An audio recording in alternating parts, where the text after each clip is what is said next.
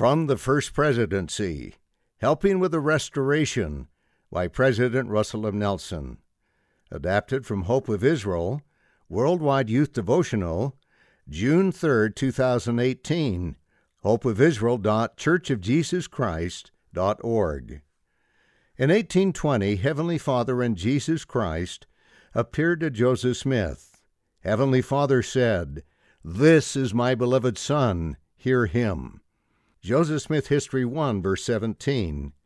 The restoration of the gospel began that day, 200 years ago. It continues today. Someday Jesus Christ will come back to the earth again. Here are 4 ways you can help with the restoration and prepare for the time when Jesus will return. Build your faith in Jesus Christ. Find out about your family and help temple work to be done for them. Prepare to go to the temple. Help people learn about Jesus Christ and His church. Doing these things will help prepare the world for the wonderful day when Jesus will come again.